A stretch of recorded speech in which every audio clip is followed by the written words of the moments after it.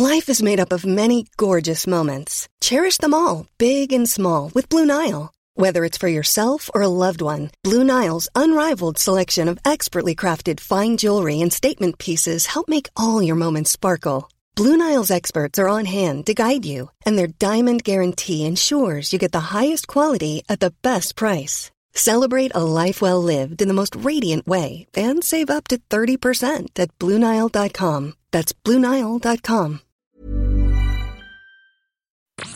Cape Talk.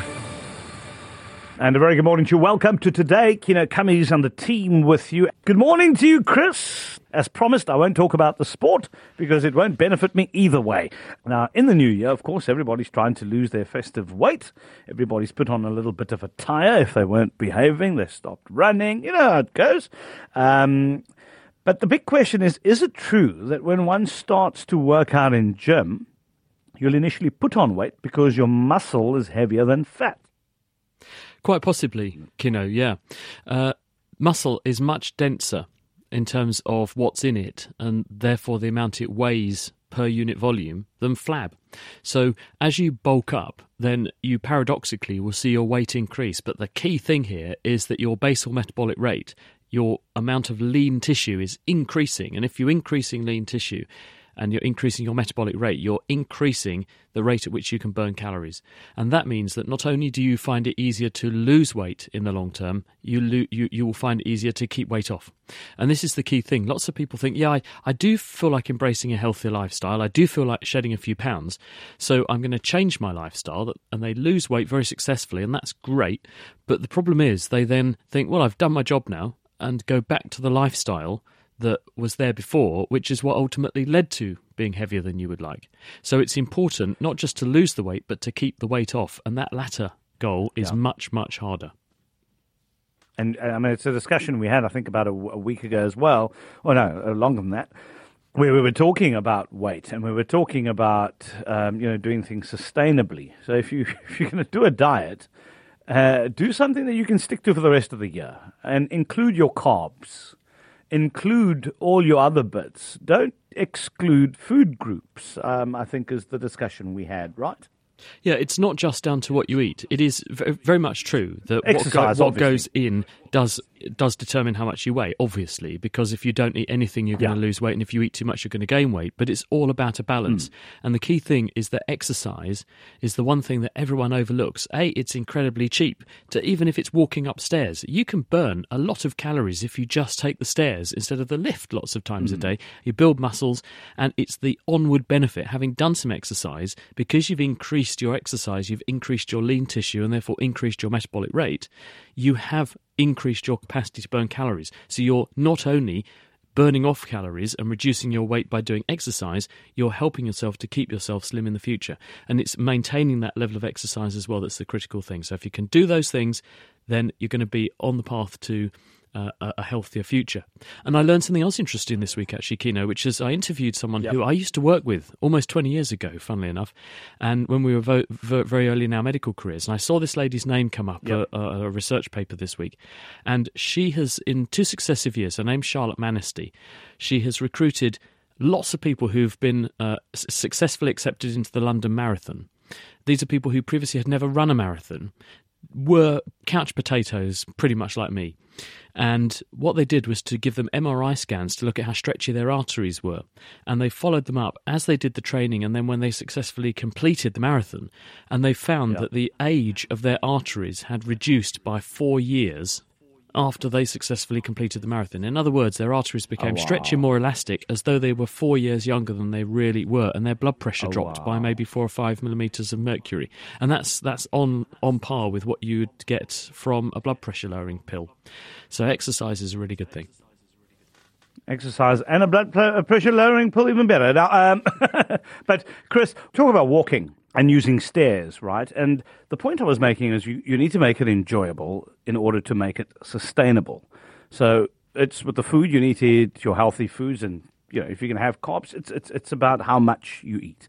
And when you're doing a walk on a beach on sea sand, is that good? I mean, does that also push up your metabolic rate if you have, let's say, a 40-minute brisk walk per day on the beach while you're watching the sunset or during the day, does that do the same, or do you have to run? Your basal metabolic rate, in other words, how many calories you burn at any moment in time, is about 60 calories per hour. So just by existing, you're burning 60 calories an hour. Your brain accounts for probably 20% of that calorie burn, and your brain is active at full tilt all the time. So just doing a crossword or doing something intellectually stimulating doesn't change your metabolic rate by that much. But if you go for a walk, immediately you increase your calorie burn from 60 calories an hour to 360 calories an hour. So walking, regardless of where you walk, is great. And the more workload and intensity you add to that, the more calories you're going to burn, because at the end of the day, to make your body move, you're burning energy, and therefore the more you make it move and the faster you make it move, the more energy you're going to burn. So yep, if it's a walk in the park, that's fantastic. If it's a walk along the beach, that's fantastic. If you want to go for a jog, that's fantastic too, within the constraints of what you're capable of, obviously. But any exercise is much, much better than no exercise. True story. Okay. Question for the Naked Scientist. Dr. Chris, please explain the plastic-eating bacteria and how feasible it is to assist in the world's waste.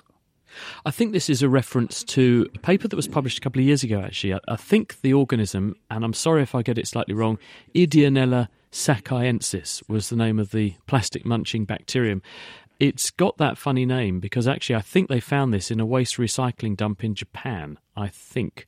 And the bacteria are able to deploy the same mechanism that in nature breaks down particular polymers that you find in plants and things, but the bacteria, because they were in a waste plastic recycling plant, the chief food source available to them were artificial chemicals, that man-made chemicals, and these bacteria have learned or evolved to use the same chemistry they use to break down plants to break down polyester bonds, the chemical linkages that you find in polyester. It wasn't very efficient. So you're not saying tomorrow we're going to deploy and unleash this army of bacteria on the world's plastic problem. That's not going to happen. It's a very slow process, but it's much faster than zero. And so scientists are very interested in studying how these bacteria do this and how to make it more efficient, because the fact that the bacteria can do it at all says, well, if we work out how the bacteria do it and we know what the genes are now that are doing this, we might be able to tweak them in the laboratory or use that know-how that's been evolved by nature and soup it up a bit in order to come up with ways to degrade what at the moment nature can't degrade. And the reason plastics are a problem is because the chemistry which is in a plastic is entirely artificial, and this has not been present in the natural world. And in the natural world, the polymers that bacteria have been encountering, and fungi, for millions of years mean that they have evolved ways to deal with things like the cellulose that you find in wood, for example. Because this is an artificial chemical, there are no pathways metabolically to break it down at the moment, and so bacteria are having to evolve ways of doing that. But it looks like it can be done, and so scientists are interested in exploiting this and seeing if we can make it even more efficient to try to solve this problem. And it is a massive problem. We're making millions of tons of plastic, and then there is the legacy effect of the millions of tons of plastic that we have made in previous years, and which sits in landfill, sits in the Earth's oceans, sits in the soil, and may well be or is storing up trouble for the future at the moment, unless we can find a way to clean it up. Another question to you, Chris, or for you at least. You get green algae and black algae, right, in swimming pools. Why is the black algae so hard to kill when it's easy to kill off the green? That's Robbie in Milnerton. Hi, Robbie. Sorry to hear about your swimming pool woes. I don't know why they would be differentially more difficult to get rid of, but yes, you're right. Algae, which are marine plants, effectively, they're single-celled plant cells. They're photosynthetic, so they soak up energy coming in from the sun, and they use structures in their cells to turn that energy into food, and that food then runs their cells. And algae grow in swimming pools and make it go green, and you have to clean it off periodically and try and poison it with chlorine. Different algae are going to be more resilient than others, probably because of an evolutionary process, and also in your swimming pool you're going to select for algae which are more tolerant of the chemicals you put in the pool anyway. So it may well be that you've slowly upped the concentration of chlorine and you've selected for particularly resistant forms of algae. But why the black ones are more resistant than the green ones, I don't know. But if anyone who is an algae specialist knows the answer to that, then please do let us know. Otherwise, I will have a look and see if if I can find out what the species are and see why some are relatively more resistant. Very interesting discovery, not an alga, but a fungus. When researchers looked inside the nuclear reactor, or the remains of it, in Chernobyl in Russia, they found fungi in there that were growing on the reactor core. And these particular fungal strains had evolved to produce a lot of the chemical melanin, the same stuff that makes our skin dark. They were using it to defend themselves against the radiation in the reactor. So it may well be that the algae in your swimming pool not necessarily are tooled up against radiation, but they're tooled up against chemical attack in the same sort of way. Dr. Chris Smith, I suffer from acid reflux, so drink some bicarbonate of soda. I do understand why that makes me burp, but why do I sneeze and why does my nose run? Don't know, but one possibility is that when you're burping, you're bringing some of, or a spray of the material from your stomach up into the back of your throat and possibly irritating your nasal passages. It may well be that that's then triggering the sneeze. Okay, now another question. Naked scientist, all male mammals have a prostate gland. Why do only humans develop cancer? Is that true? Do only humans develop cancer? Well, any animal can get cancer. Some animals are more prone to developing some sorts of cancers than others, and especially animals that we've bred selectively. And we breed into animals when we select for various traits to make them look the way they do. And I'm thinking specifically of dogs. What we also do is bring in an enrichment of particular genes that might lead to or increase your chances of developing a certain kind of cancer. But in terms of prostate cancer, the evidence is that humans, by the time we're about 70 or 80 years old, about 100% of people have prostate cancer.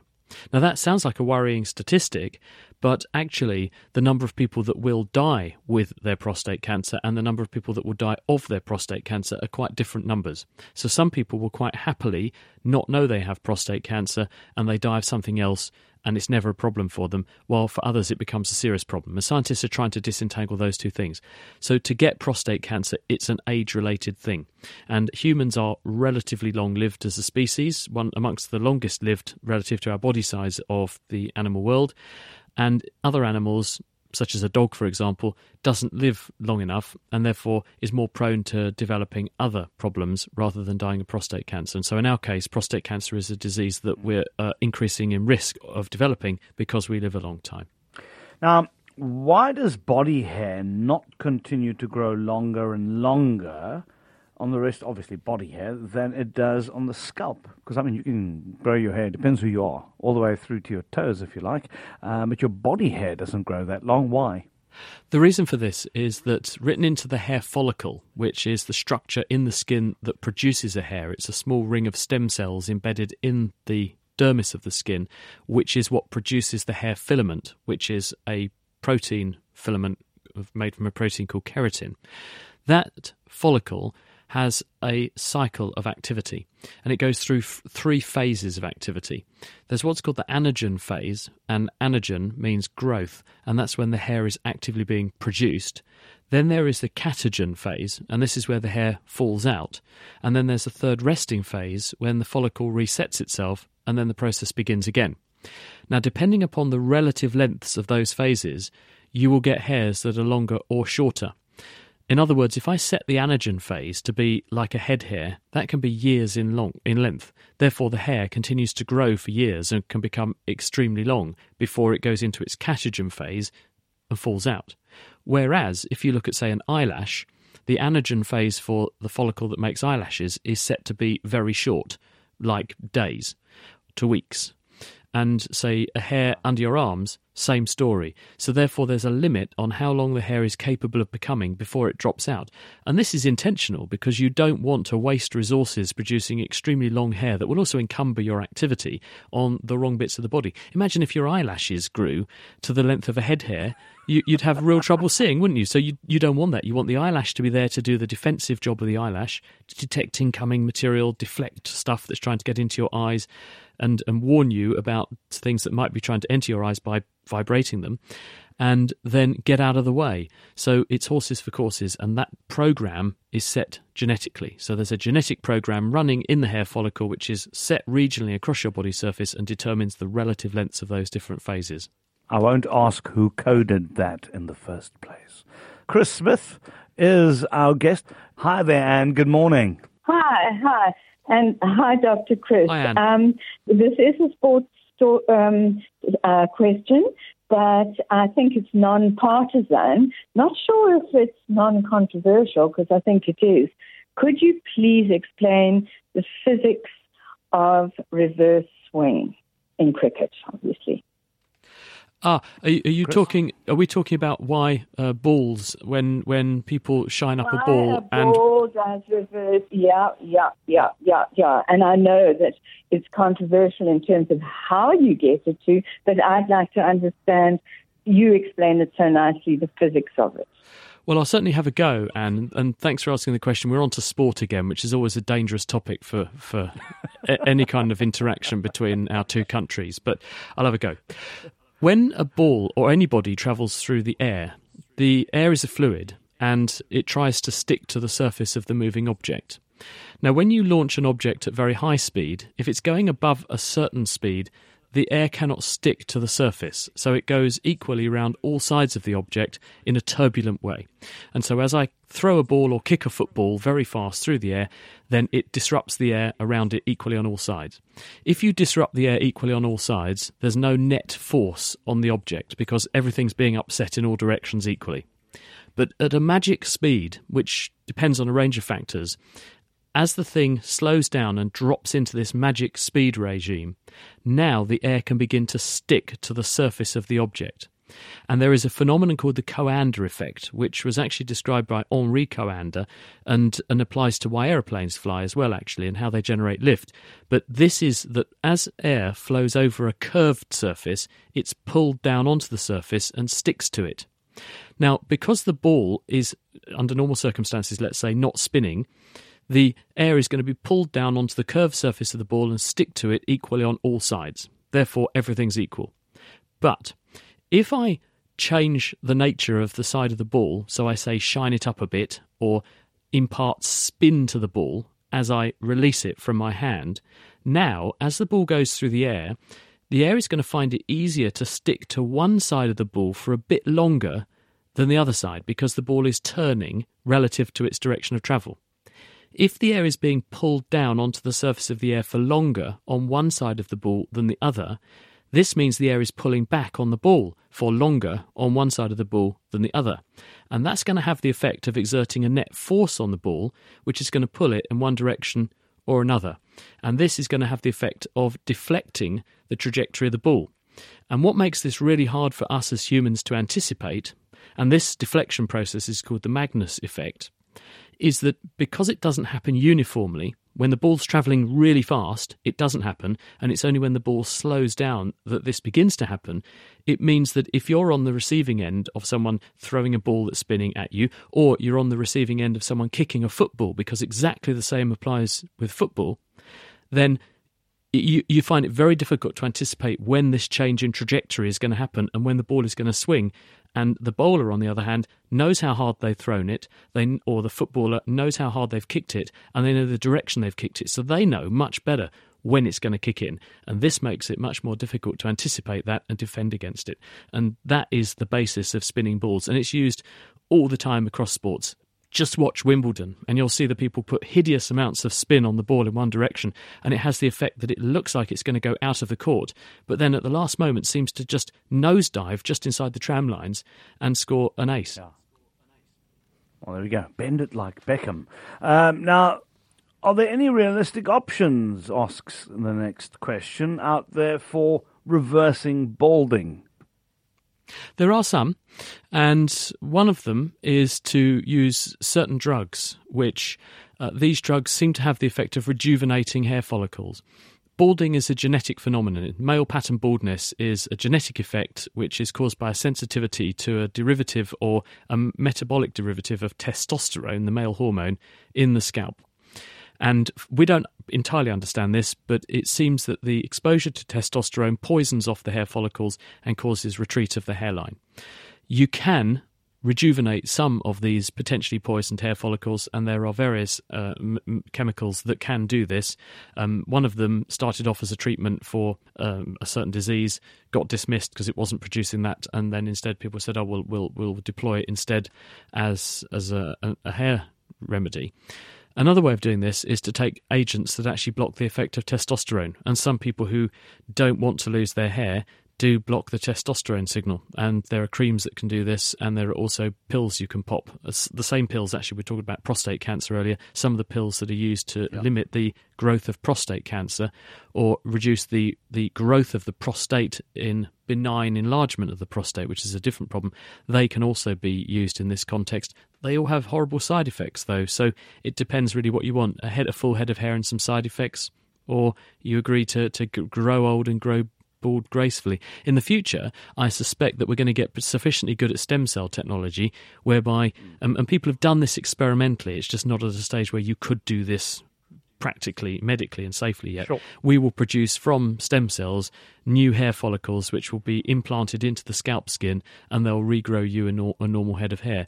Until then, though, you either live with the fact that you're going to lose your hair if you're from a family that does, because this is a genetic problem, or you block your testosterone, or you do what Wayne Rooney did, which is you have a hair transplant and they go and borrow some follicles from better, less follicularly challenged bits of the scalp surface, and you move them to areas of the head where there is a retreat, and then you can get them making hair in the new place, and this gives you a more even coverage. Or you do what Donald Trump does and you have them stitch a wig on your head.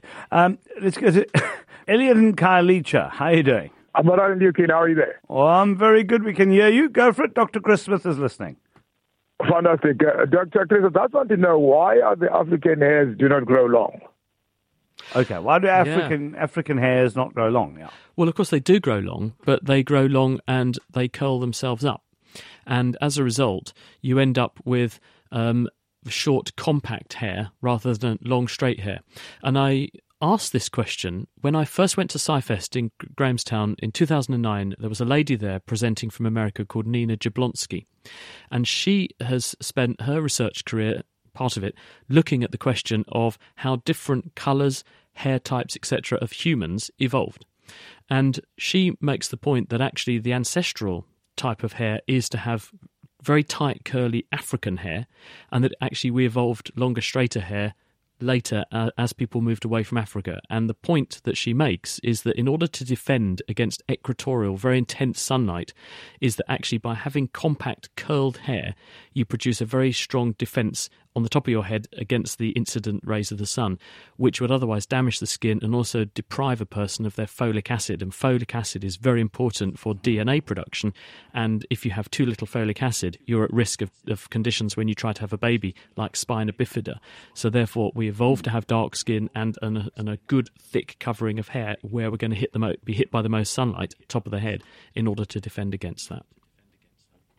And then Bruce suggests that if you want to have long hair, you can always use a GHD. And one more question. Do older people require less sleep than adults who are middle-aged? The evidence is that regardless of our age, we actually need the same amount of sleep. And sorry, Chris, we lost you. We I'm sorry. Have the volume up. Oh, I'm sorry. I'll try again. Start at the beginning, yeah. All right.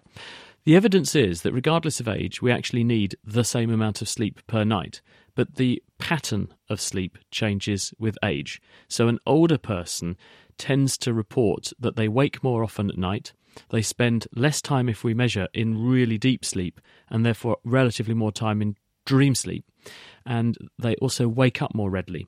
And this means that people tend to, when they wake up readily, wake up abruptly and spend more time awake during the night. They think they're sleeping less. They're actually probably getting about the same amount of sleep, but it's not the same deep sleep. It's become less dominated by that and more dominated by REM, dream sleep, and lighter phases of sleep. But the overall amount of sleep is roughly the same in a young person and an old person, and the amount of sleep you totally need is about the same in those two groups as well. Brilliant stuff. Chris, as always, great chatting to you, sir. Just have a wonderful weekend, and I'm looking forward to next week. So am I, Kino. Thanks very much, and see you soon, everyone.